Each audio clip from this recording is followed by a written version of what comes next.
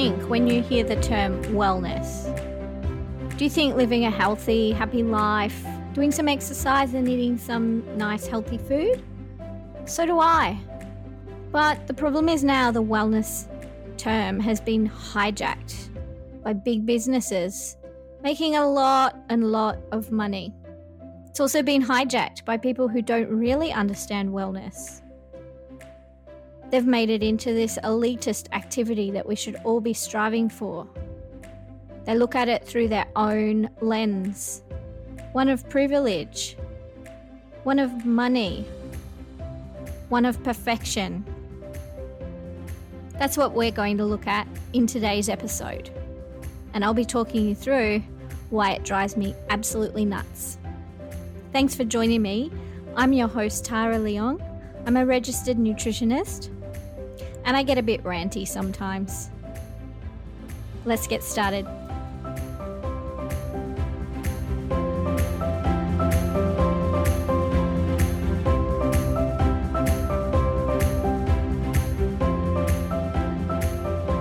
The wellness industry really has become a joke.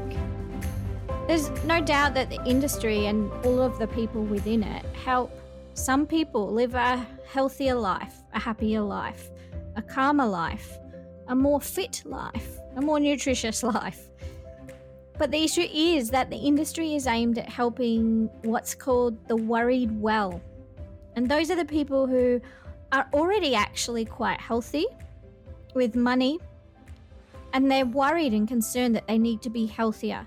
They need to eat better. They need to exercise more. They need to sleep better, get more sleep, wake up earlier. They need to be more, achieve more. They're worried that they're not well enough because, unfortunately, what's happened now is the picture of health has really morphed over the last few years. I'd say over the last 5 years, particularly, into one of absolute perfection. And it's fueled by this wellness industry. You look at any wellness post by any wellness blogger, wellness brand selling any wellness products. You look at any of these things and it's perfection. It's all color coordinated. It's all bliss. It's all happiness. And no doubt this is really actually quite inspiring for many of us. But I think that the issue here is that this perfection, this wellness perfection, it sets up this terrible standard of what we should be aiming towards. And the problem with that is that standard for many, it's unattainable. It's not able to be reached easily. And so it turns people off. It makes people not want to try to improve their health. It makes people not want to try to eat more salad because the salads that are posted by these wellness people take 1 million different ingredients, a lot of money for all of the extra stuff. And it actually requires a lot of cooking skills. So I do wish the wellness industry would just put 1 ounce of their effort into actually helping those who actually need it, those who've grown up in low-income housing, for example, who know nothing about how to cook, who've lost their job and have no money to purchase any food, let alone almond meal and quinoa, which is what all the wellness people are telling us that we have to do. I wish they'd help those who have difficulty understanding and reading information. And it's called information literacy. I wish that they would be writing in a way that anyone can understand their information and can relate to. I wish that they could try somehow and reach those who don't have enough money to pay for iPhone or internet to try and research their own health. The advice given out by wellness people is it's nice. It is. It's happiness and rainbows and lovely food and Instagram pictures. They recommend, things like don't eat processed foods, swap to only whole foods, for example. This is a great message. It is actually a great message. But it's actually kind of useless in the grand scheme of of the world, and particularly here in Australia. The research is really, really clear that those who are the most unhealthy in Australia and over the world are actually those who are the poorest, who are the least educated. So those people who need help to try and eat better, move more, they need the basics. They need the fundamentals. They need to be inspired to reduce maybe one of their cans of Cokes per day out of the 9 that they drink. Not to cut Coke altogether. Now, look, don't get me wrong. I'm not saying that Coke is fine, that everyone can drink Coke and there's no ongoing effects. That's not what I'm saying. But what the wellness people do is they create this theory and this theme that everyone has to go cold turkey. There's no in between. There's no shades of grey. There's just, you shouldn't eat this. You shouldn't do that.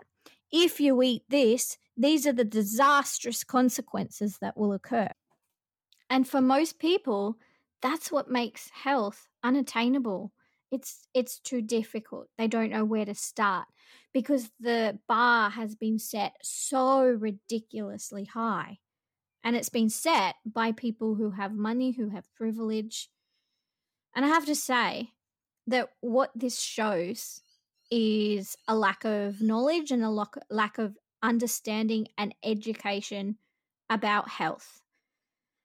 And that's where I guess a health professional differs to someone who just gives out health information. A health professional who's done a degree, they have to study all of the contributing factors that lead to a person's decision on what they eat, how they move, how they feel about themselves. They do so many different subjects and countless study on this, on what makes healthy populations, on how to inspire people. And it really comes down to understanding that not everyone has money, not everyone has the privilege to be able to sit on Instagram and get inspiration from fancy recipes and go out and buy quinoa, or go out and pay extra for brown rice instead of white rice, or go out and buy hemp seeds to add protein and lots of essential vitamins and minerals to their porridge.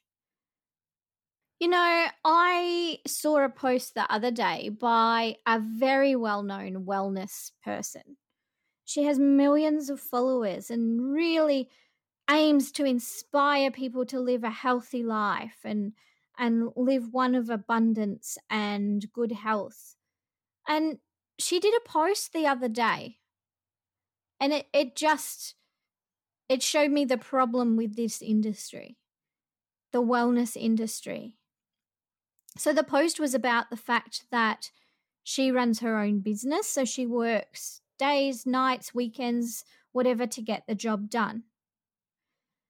And that she lives a lovely life, and that she encourages others to do the same as her. And that is, every month on the first day of her period, she takes the day off and she does what she thinks her body needs. So whether that be lie in bed or go for a walk on the beach, soak up some sunshine, read a book, she takes the day off work. Now, this is to millions of followers. And she was inspiring people to take charge of their health. Now, I'm sorry, but giving advice that the way to take charge of your health is to take the day off work and look after your body, it just reeks of privilege, and it's so tone deaf as to what the majority of Australians or the majority of people around the world actually experience each day, and the trials and tribulations that people do in fact go through. People can't just take a day off work. A mum of 3 kids who's trying to pay off the mortgage, who works at the supermarket, can't just ring up the boss and say, I'm sorry, I can't come into work today because I'm looking after my health and I'm prioritizing myself, they'll get fired. They won't be able to feed their kids if they did that. And the issue is with many of these wellness people is that they are giving advice, which is often incorrect. And you've heard me talk about that before. It's quite dangerously incorrect and could actually cause harm. But then they recommend and try to inspire by showing people all these fancy, amazing ingredients to use. Now, don't get me wrong, I use a lot of them.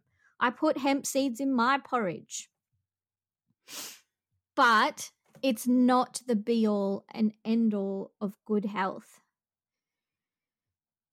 But that's what the wellness industry makes you believe. So these companies that sell these wellness products, like fizzy vitamins that you can put in your water, their whole marketing campaigns are based around making you feel like you're missing out, like you don't have enough energy, you're not sleeping well enough, and you could be doing better. You could be sleeping more. You could have more power and energy. You should be exercising more. And to do that, to do all of that, buy their fizzy vitamin water tablet things that you chuck in your water and carry around with you and Instagram all the time in pretty photos. If people in the wellness industry, if they truly cared, they would actually step outside of their own privilege. They would do the work and they would actually learn and be interested in learning about the multifaceted reasons why a person eats different foods, including junk food. And they would stop placing the blame and the onus on individuals and making them feel crap in order to inspire them. And I hate it. I really hate it when they hide behind this veil of trying to be empowering, uplifting, and inspirational. It really irks me because it just shows that although they feel that they have the right intention, I believe, and most health professionals are with me on this, we believe that they don't. So usually their motive is to sell more of their programs, whether that be a life reset program or a detox program or what have you. And then with companies like food companies and supplement companies, the intent, the main driver is profit. It's to make money. And they know that the way to do that is to make us feel like we aren't good enough. So my message to you guys, the listeners, is to please, please, please never feel that you aren't doing enough based on what you see these wellness industry people doing. Don't compare yourself to them. Quite often they're paid money to promote certain ways of living, certain foods they're eating, supplements they're taking, and they don't tell you that. You can go back and you can listen to my episode on the influencing industry if you'd like. The other thing is they just lack this education. They really do. They don't understand health and they don't understand how to try and fix health. They think they're doing the right thing, bless them, but they're not. The issue that I have is when they are tone deaf and they don't listen to the feedback that they get.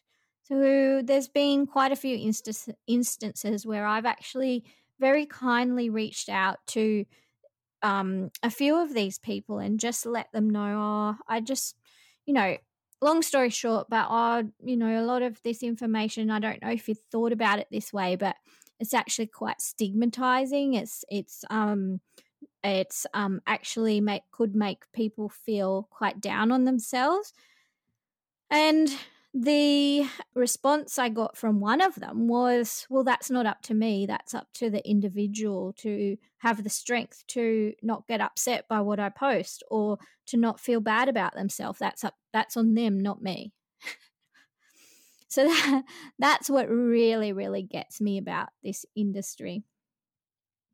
My advice to companies or people who have wellness accounts is to do some work.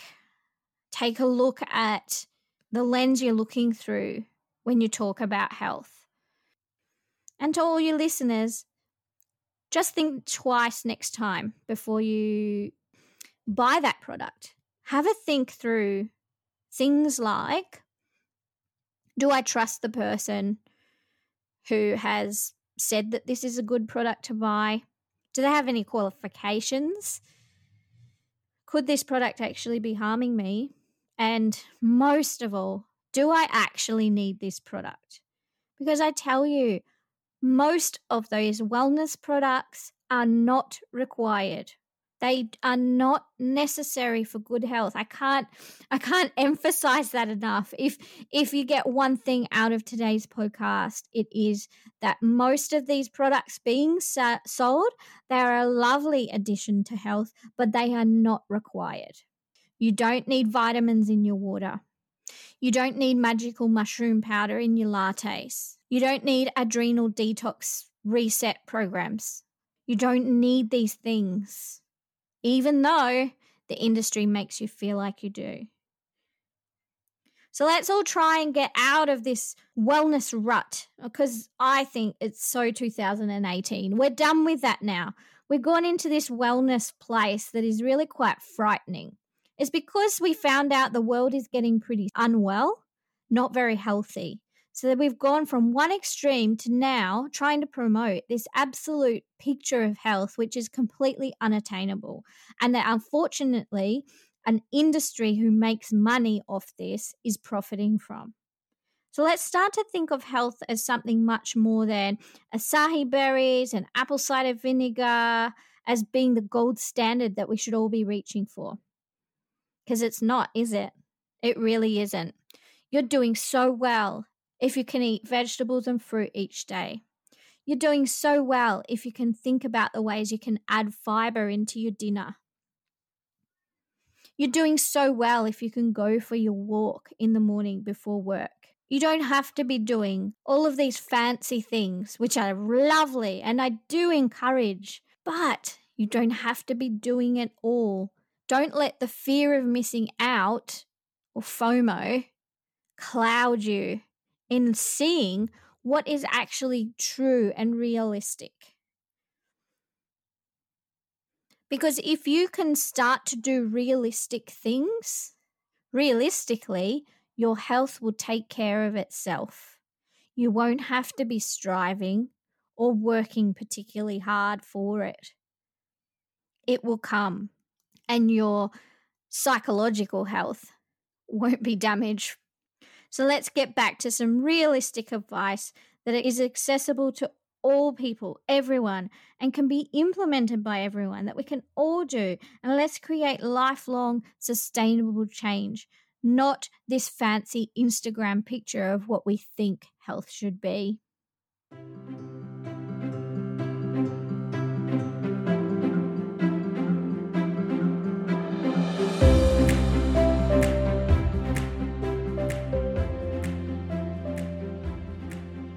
How do you guys feel about that? Do you think it will change the way that you view health or wellness now? I would love to hear from you. Just drop me a line on any of my social media, The Nutrition Guru and the Chef, or an email, or you could even leave a review in the Apple Podcast store. That'd be awesome. I'm going to read one out from Katie right now. So Katie left 5 stars and she said, I love Nutrition Guru and the Chef social media pages. Thank you. And now love Tara's podcast. Yay! Thank you.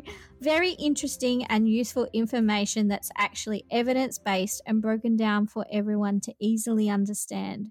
Very entertaining as well as educational. Thank you very much, Katie. Thank you for leaving your review. Hajet Kerjo has said, truth, and a 5-star review. Just honest truth. It cuts through all the bull of social media. Thank you. Thank you. Lacey has also left a 5-star review, and she has said, Tara's episodes have made me laugh, cry, and learn. She's great, raw, real, and she and her guests cover perspectives perfectly. Thank you for cementing my love for nutrition and aspirations to study further. Have a listen. Oh, thank you, Lisi, and good luck with your studies. Thank you so much for listening. And one more. Mama Soph has said, could listen to Tara and her guests talk about nutrition all day. In fact, I listened to all of the episodes in 24 hours. That just cracks me up thinking that my voice is in your ears for 24 hours.